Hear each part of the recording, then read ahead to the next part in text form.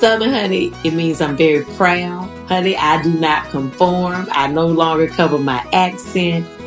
I just feel like there's something in the water, there's something that happens down here that's just different than anywhere else. It sounds and feels different, it smells different, the food, the culture, just the leading with politeness I appreciate. To me, to be Southern means knowing who you are, knowing where you place your values.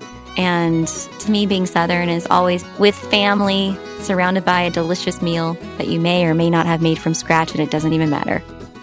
Hey everyone, I'm Sid Evans, Editor-in-Chief of Southern Living and host of Biscuits and Jam. And I'm excited to announce that we'll be launching Season 4 on Tuesday, March 14th with country music duo Brothers Osborne. Each week, I'll be chatting with musicians, chefs, and other Southern icons about where and how they grew up, their family traditions, meals that remind them of home, and of course, what it means to them to be Southern.